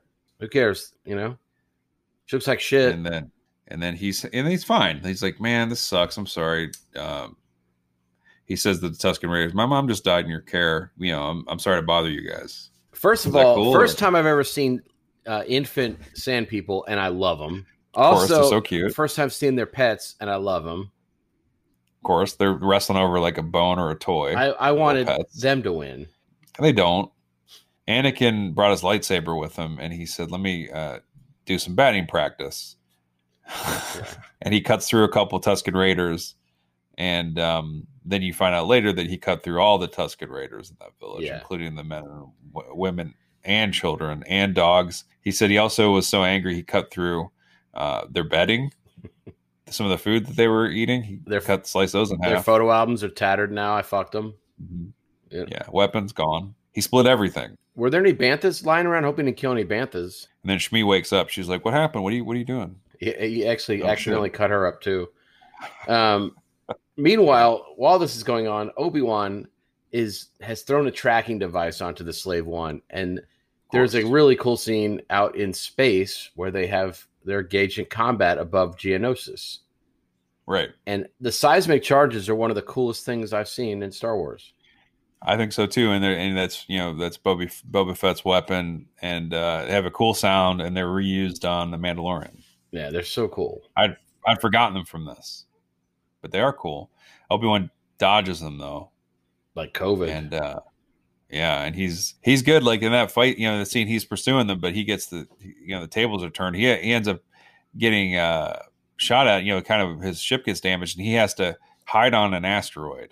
He also has to jettison his spare parts, which I didn't know was an option in Star Wars. Yeah, he jettisons the spare parts because they have a heat-seeking missile coming right at him. But I really like that scene. So do I. And I love the fact that Obi-Wan has this small class ship, and he has to use this ring to do hyperspace. That's kind of cool too. And then he goes down to Geonosis, and then let's go back to Tatooine now, because morning is broken, as the good man once said, and Anakin shows up he has mummified Shmi. He's wrapped her up. Talking about Cat Stevens? Yeah. he has mummified that little lord, and he's like, look, Klieg, I found your babe. Time to bury her. And so they do, and who has some words? Klieg says some stuff, and then Anakin says some stuff. And then Watto comes over and says, I am a slave. And Anakin confesses to Padme that, man, he really sliced up that village in anger. And she's like, it's cool, man. I mean, and he goes there, and he does that thing where he admits something that's horrible, but then he tries to give himself an out. And he's like, I killed the men, women, and children. And he goes, but they're animals. I think they're animals, and I hate them. And so Padme's on board. She's like, when he says, I hate them, it's so hard boiled. She's like, it's cool, man. It's fine. They are animals. I don't care what you did. Let's get this marriage going. Should we get married today? Is that weird on your mom's funeral the same day? Should we wait a couple of days? I like the fact that he also promises that to her that he's never going to fail again. He promises her, and he proceeds he proceeds to only fail for the rest of his entire life. Remember when he tells her like he's in agony when he's with her? Yeah. Like, I can't, because I'm in agony next to you, like all the time. He's like saying, this is like George Lucas, probably thinking of his old high school girlfriend or something as he's writing this shit. Marcia was his wife. So, man, isn't she an editor on Star Wars? I don't know. She edited their marriage, though, for sure. I'm just like, just date, you guys. What the hell? Come on. Let's just get this going. It doesn't have to be this hard. Obi-Wan is eavesdropping on Geonosis. So he lands he goes down there to find Jango. But instead, he finds Wat Tambor. So he does. He hears Wat Tambor's cute little musings. Yeah, and so he hears the whole like Jedi, whatever the I guess it's not the Jedi Council there. It's like the Separatists. What are they called? Separatists. What do they call those guys from opposite the Justice League? Legion of Doom. We'll call them the Separatists because that's what they are. And so it's Count Dooku, it's the Geonosians, it's Wat Tambor, it's Newt Gunray, it's that whole cadre. And so in the span of like 15 minutes, Obi-Wan Kenobi has discovered the clone army and the robot army. Yep. Literally the two factions. He discovers both. It's wacky. And this is when the movie starts getting good for me here. I mean, Wat Tambor strolls in, love it. And then the rest of the movie I kind of like after this. It's a little clunky, but I still like it. I don't mind Dooku as much. I thought Dooku kind of sucked. My brother-in-law was saying, what a disappointment. Like after Darth Maul, like Count Dooku's kind of the bad guy here, and what a disappointing action figure. You get this like 75-year-old Jedi action figure with the worst, not as cool as Darth, and a terrible name, Count Dooku. Even Count is bad, But it turns out that isn't Count Dooku Yoda's Padawan? Didn't Yoda bring him up? Yeah, because this universe is 12 inches long in terms of continuity. Like everybody's on top of everybody, not in a good way. Shit's starting to happen, right? Obi-Wan, of course, gets captured, but his beacon gets out to the Jedi Council, and the Jedis decide to descend upon Geonosis. And Anakin and Padme are told to stay put, but guess who doesn't listen to shit? So they actually beat the Jedis to Geonosis, and they have droids. They brought 3PO and R2, so they stole 3PO basically from the Kliegs, from Klieg Lars, because I don't remember him handing over 3PO as a gift. They just stole that bitch. Well, that's Anakin's creation, because that in C-3PO. I asked you last one, did Anakin just reassemble 3PO? And you said no. And then in this one, 3PO calls him the Maker, right?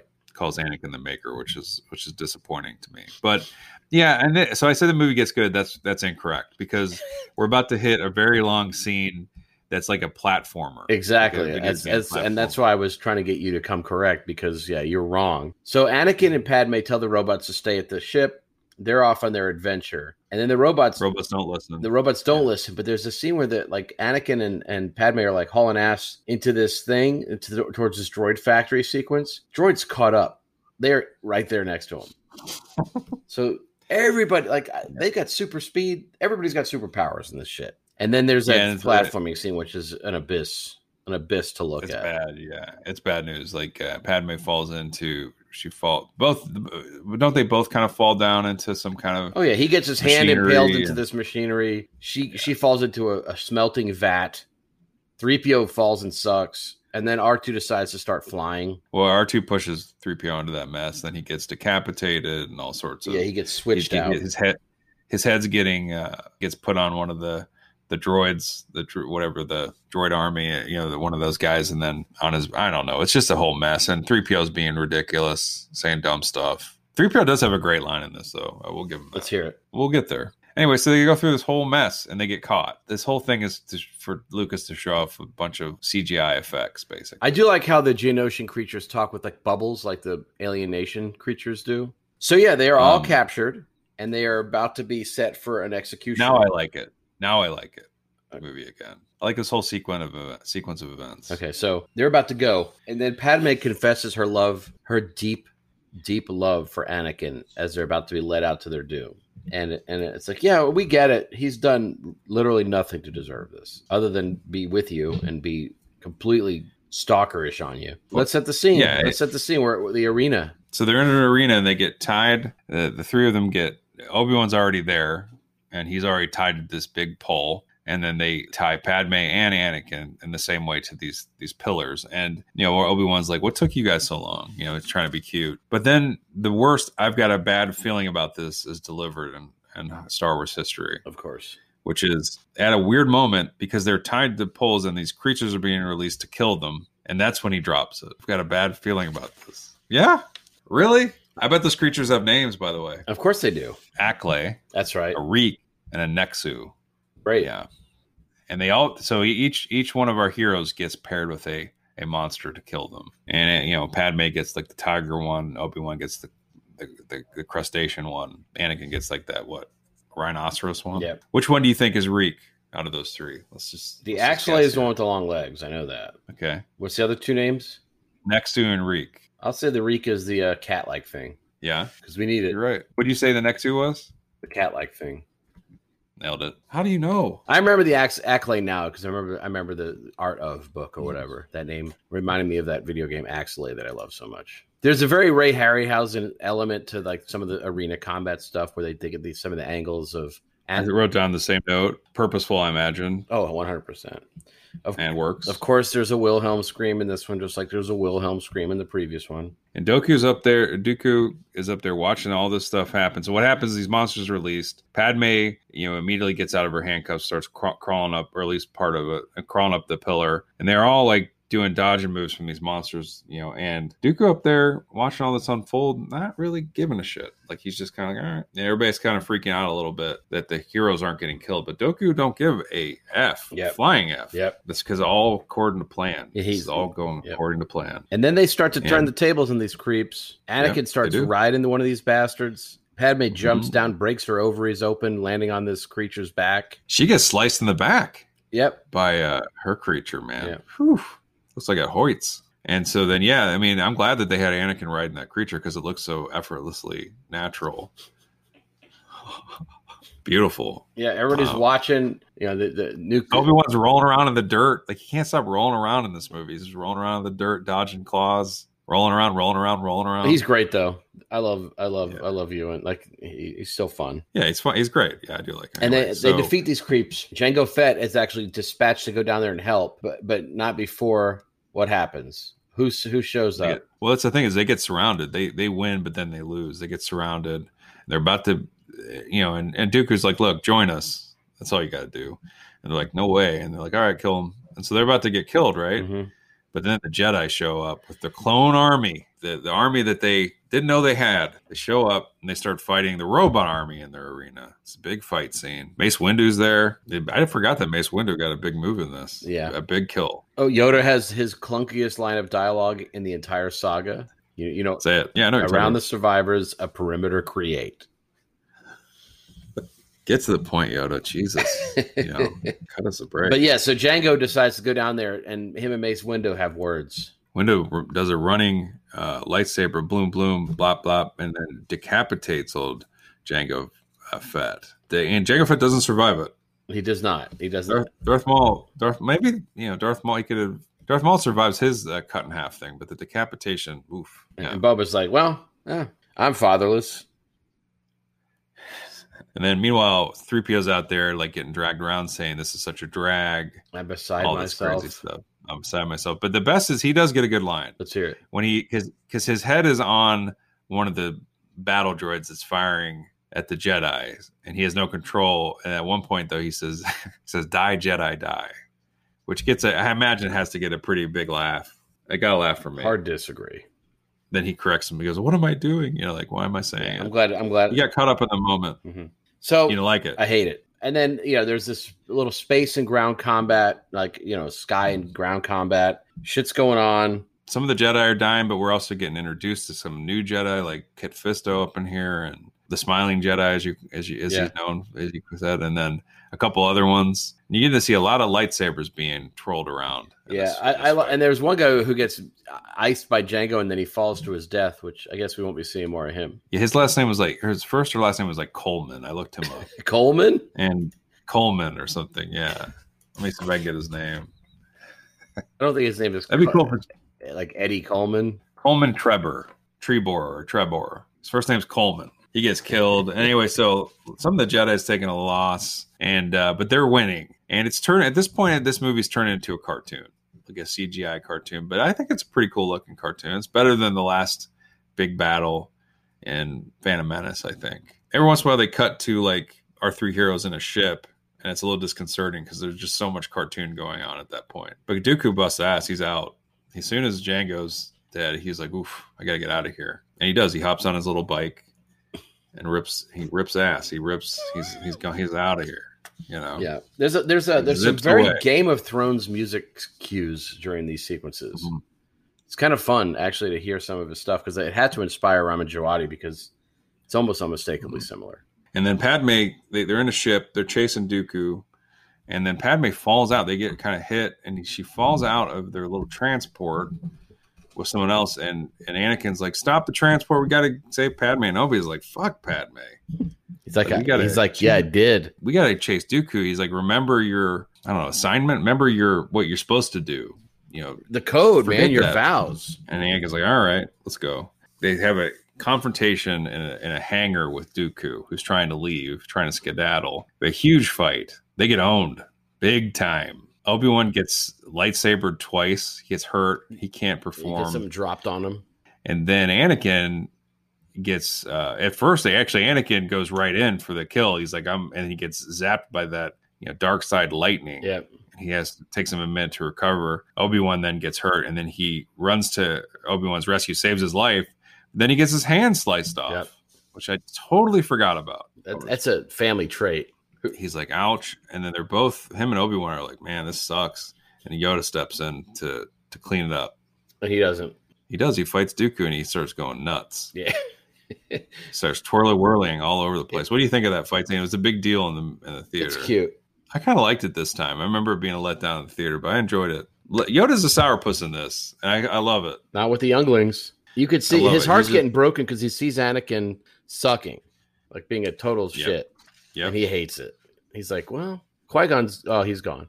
So Anakin's Yoda stepping out of the shadows like Luke does, and Last Jedi, both with green lightsabers, even. But Dooku's like, fuck, I got to get out of here. Yoda's more powerful than me. I got to get. So he makes stuff fall on like this big pillar fall on our two other heroes, and Yoda has to save them. He has to make a decision: should I force save them or kill Dooku? And he saves them. And then he's Yoda. The hero shows up. He's running to a ship, and then he trips over R4's head and dies.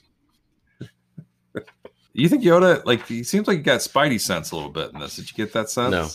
I know it's the Force, but he's always he always knows what's going on. He always knows that's bad news. He doesn't. He doesn't know shit. He doesn't know that Anakin. He doesn't know Sidious. He doesn't know that, but he knows almost everything. He doesn't know that Anakin's getting laid and that he's not listening to shit. He doesn't. Yeah, he's stopped. He's fucked. He doesn't know Anakin's getting laid. Are you kidding me?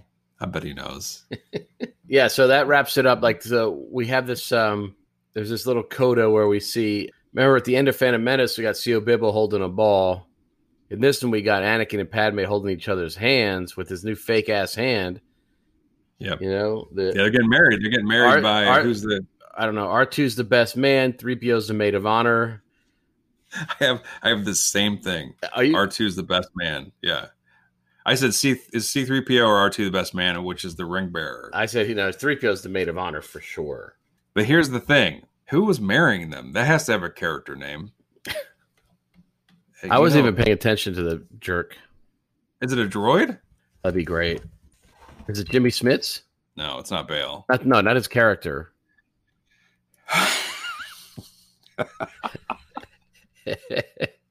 And then Obi-Wan's like, hey, okay. we triumphed. Oh, Agalurga. It was Agalurga. Of course. Who's that? Is that? Spell it for me. A-G-A? A-G-O-Lerga. That's it. I got a new theory, by the way. All right. Is that wait? That's Agalurga. Agalurga Snoke. You undercut me. Yep. Oh, he's a human dude. Yeah, Agalurga's. Look at him. Oh man, he dressed for the occasion, didn't he? Oh, fuck me with this guy. Let me see. Agalurga. I'm going to put Agalurga action figure. Let me see if there is one. You just have, it's simple. There's a recipe online. You just have to make it yourself. It's a recipe online. You just got to melt the old Obi-Wan figure. All you need is a 3D printer and dark dread. Soul-crushing dread. That's all you need, those two things. I wonder if he has a theme. It's like Williams doing Here Comes the Bride, but like, a little epic Here Comes the Bride. Agalurga about to be. Everything has a name, Nick. Everything. Who's the actor that played Agalurga? I'm going to put it Agalurga actor. I hope. He's old during this movie. Yeah, he's done. I'm sure. Because I thought it'd be great during the CGI celebrations they added to the end of Return of the Jedi. If we could see Agalurga celebrating on Naboo. Agalurga. You just see him. You just see him rip open he's like popping a beer open on his couch. And then you see C.O. Bibble like take a huge hit off that vape. That's how he celebrates the defeat of the Empire. He's a pontifex of the Brotherhood of Cognizance. And his first name, that's his last name. His first name is Maxiron. Maxiron. Old Max Agalurga. Isn't Max Irons Jeremy's son? That's the actor, right? There's an actor named Max Irons, I think. Is that true? He's the only witness to the merit of the only witnesses, so the droids and him. Yeah, man, that guy killed that scene. I mean, that's the thing. He crushed it. Yeah. He has a one-taker. Did you know that? No, I didn't. That's how good he was. Well, Lucas only lets the actors have one or two, so it makes sense. Yeah. By the way, blew Anakin off the screen, Agalurga. So later shows up in the trash compactor. What is that thing called? The trash compactor. No, the monster. And the trash compactor? Dianoga. Yeah. I think about. I was going to say Luke. Paul Simon did that. What? Song for this that they cut out. You can call me Agalurga. He did date Carrie Fisher. Zoom in. He did. He did. Yeah. Now he's married to Edie Brickell. Come on now. We know this. I thought it was crass after the credits when the Jedi Council asked where Anakin is, and Obi-Wan says he's exploring the Outer Rim, and then they cut to the bedroom, and he's salad eating. Agalurga's officiating that as well. Agalurga's like, one pump chump. A little to the left, sexual Anakin.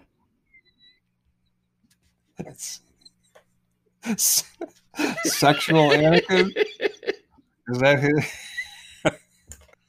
Look, you're floating around a few parsecs away, stumble into a dive, and sure enough, there's a tattoo parlor there. And it's your turn to get something from Attack of the Clones put on your person. Yep, Agalurga's on me. So what are you doing? I need to know how and where. You put them right on my collarbone. just right there. You know, I'm gonna make it hurt to put on me. Mm-hmm. I'm gonna get him there, and he's standing up, but he looks like he's laying down on my collarbone. You know, what do you think? Fantastic. Well, Aguilera. Do you think it was messed up when Anakin was like, instead of saying "I do," he fucked up and said "Poo-do"? Anyway, yeah. So I'm getting Aguilera. He said I'm about to do. You? So I have on my back a perfect reproduction of Da Vinci's Vitruvian Man portrait, except it's Shmi Skywalker. And I've detailed all of the areas where she has been beaten. So you see all of her many 20 days worth of sandcrawler wounds. So it's pretty hot. It's pretty great. You get to see where it's almost like a forensic medical examiner's drawing of a decedent, except it's done all stunningly like that. It's Shmi's like completely beat out. You know, it's just like each injury signifies another day that Klieg didn't show up. Oh boy. Here we go again. Another Shmi tattoo I gotta hear about. Here we go. Speaking of, do you think there is a Shmi tattoo? Is there a Shmi? You can't get it out like her last words. You can't get it out. No, I'm looking. Shmi Skywalker tattoo? Anakin's probably in it, but I bet there's like a dual character tattoo someone has. I don't, if it was done, it didn't make its way to the internet. Thank God. Oh, so somebody does have a tattoo, though. You know, like at the end of Return of the Jedi, when Vader's the top half of his helmet's off, and it's the bald. Yeah. Well, somebody has one of that, but it's Steve Buscemi's head. Are you kidding? Not kidding. Pretty great. I'm astounded. I guess I'm not astounded, but there's so many people that have tattoos of Anakin, both young and regular Anakin. I know. Well, he's an important figure and character. He was. But yeah, I'm looking up Watto tattoos. That's for sure. That's got to happen. That's in here, and also Mace Windu tattoo. What? No Wat Tambor tats. Of course not. Sio Bibble? So the film has ended, and you have been tasked with delivering a stinger to the end of the movie. A little extra scene. Yeah. What did you put out there? So mine's easy. I've got some leader in the universe with one of those glowing ball prizes that Bibble dispensed, and one of those luminaries is bestowing a person with this award. There's a million people in the crowd. They're all cheering and shit, and they're like, "Who is this guy?" And then they hand him a crate load of credits. It's like, "Man, you won the ultimate prize. Who are you?" And it turns out he's the guy that designed the R2 units. They're like, "You were supposed to just make a robot that could, help pilot an X-Wing or something." And you went nuts. You got oil slew, you got kung fu, you got jets. You're the best. And he's like, "Oh, you haven't seen shit. Well, just wait. I got a lightsaber ejector in this little mud." Yeah. It's a 12-hour ceremony in real time after the credits. What I could do is a little teaser. I only think I can think of, and this is going to be such a letdown, but we didn't talk about two things, really. We didn't talk about Bail Organa, portrayed by Jimmy Smith. We said enough. And there's a scene where he shows up, he rolls onto the scene, he's got this weird, just turtleneck. Like everybody else in the, he's the only one in this movie, I believe, that's rocking a turtleneck that looks like it's made out of macrame almost. And so I would just have him just back in his room, kicking himself, doubting his clothes choice for that day. Did I mess up? Is this not intimidating? Is this, should I have gone with, something a little more slimming? Yeah, that's what I'd do. Just have him talking through his clothing options and regretting his choice. Yeah, that's appropriate response. You've been greenlit. Money is changed into escrows, and you got all the coins to do a sequel to Attack of the Clones. Now, this is going to take place obviously between that and Revenge of the Sith. I'm guessing, maybe not. But what would you do? Maybe before the Clone Wars, even, because Clone Wars there's a lot going on there too. What would I do for a sequel? Perfect. It's identical to Revenge of the Sith up until the moment where she tells him she's pregnant, and then the rest of the film is him laying next to her in bed, trying to force collide eggs and sperm and shit. He's trying to get the baby pregnant in there. He's like, I wish Obi-Wan would have explained the birds and the bees to my man. Yep. Never did. Never got to it. Yeah, that's embarrassing. So this is the sequel, right? Yes. Let's make sure. So mine would the camera would zoom. And then he also uses the force to speed up the baby's pubes. Okay, sorry. So we're back on Tatooine. The camera's moving. It's the beginning of the movie. It's moving past the Lars' residence, past the Jawas, over all this desert, into this smoldering once village. This, all these dead Tusken Raiders. Everything's aflame. It's been burned. It's already burned to rubble. In the middle is a figure kneeled down with ash in his fingers, and he's kind of sifting through it. Got a mullet.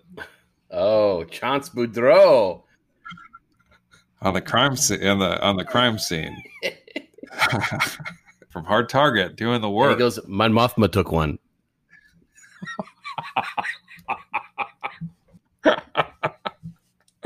Yeah, I think that's how it kicks off. Chance Boudreaux, a little crossover, but starred Target. Yeah, and he's got to bring Anakin to justice. That'd be incredible if Van Damme was. Hey, Dad. Van Damme. Dad, John Woo's here. Yeah. Drop him into space. Hopefully he's dressed exactly the same. Of course. Oh, so good. Chance Boudreaux does not sound like a bad Star Wars name to me. It's actually pretty good. Yeah.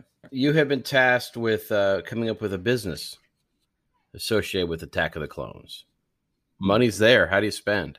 I mean, I told you that Yoda figure had that chair that came with them, right? The other Jedis that you can buy from the Jedi Council, like Mace Windu and those other pieces of pile, whatever they're called, they don't come with those chairs. So I would Caddy on Monday. Yeah. And I would just sell those loose chairs that you can buy, and then you can create your own, Jedi Council. You think, well, why not just buy that Yoda figure over and over again, get that chair? But Yoda I believe had a smaller chair than maybe Mace Windu would need. So I would just sell custom fitted, correctly imprinted action figure chairs for the Jedi Council. Custom made for Plo Koon. Yeah. Mm-hmm. Did Plo Koon sit on the Jedi Council? Yeah. That's done. Nailed it. What are you doing? So I have done sort of a Chuck E. Cheese style business, and I'm already bankrupt. It was called Jedi Arena. It was the name of the pizza place with all the animatronics and all that. And I had the schematics were perfect. I sent everything out, had a great concept. The menu was done. The creatures, all that was good to go. But I didn't supervise it well. I was basking in my glory, getting excited for the grand opening. I was, hobnobbing with local luminaries, and the engineer behind the project misread it. We unveiled it, and the centerpiece was an animatronic Jedi called Kid Fisto.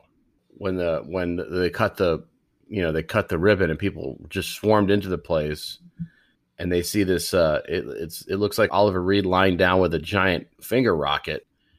Yeah, they shut me down pretty quick.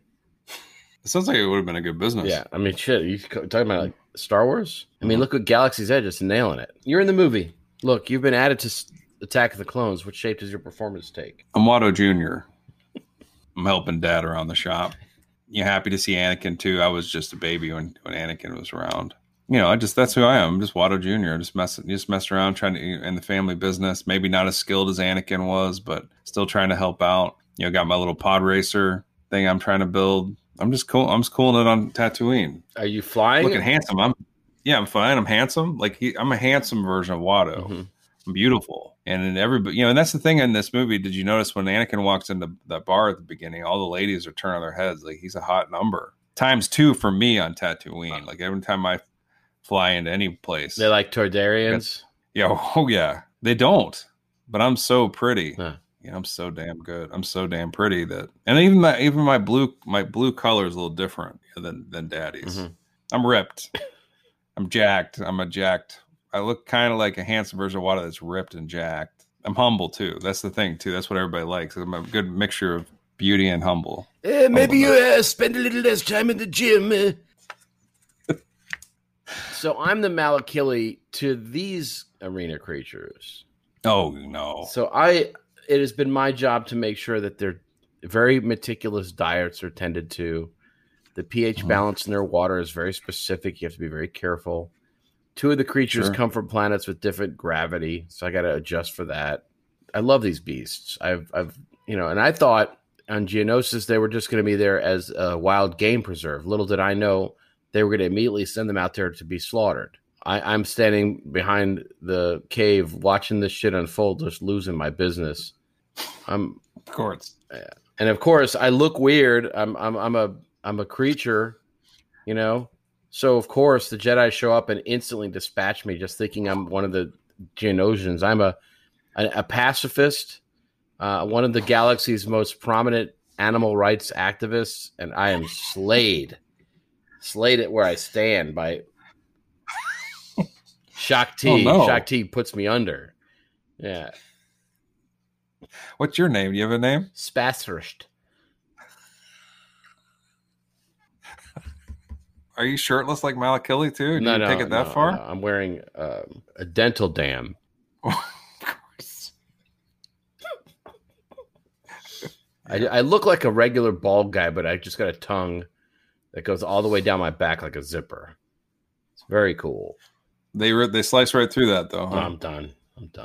All right, look, you're floating on an island. You've been there for all these many years. You've collected debris from all these films, and now it's time for you to take something from Attack of the Clones. Okay, that's what I'll take. There's a scene when Obi-Wan, he goes he's on Kamino, and these kind aliens or whatever they are, those long-necked Joan Allen looking things, as you say, one of them walks him into this room and introduces Obi-Wan to the leader of the Joan Allens, and these white ladle-like chairs drop from the ceiling. You know what I'm talking about? Tong Wei? And these spoons, like these kind of like these, like they look like ladles. And Obi-Wan just can't wait to sit in there. He's all comfy on the ladle. I take one of those ladles as my beach chair. So I'm taking the Rick Series rickshaw, the RIC at 920 labor droid to my island. The little cute transpo that had the cutest sound I could ever imagine. Twice. And that little dude is my pilot. Your chauffeur. I sit in the rickshaw, listen to his beeps, and I take him on a tour of my myriad of interesting creations and captures. Quote unquote interesting. Yeah, and I will, I'll show him, hey, let's go over here to this little thing, and I'll show him one weird thing or another. I've desensitized myself to his dry heaves. Have you ever heard of robot dry heave?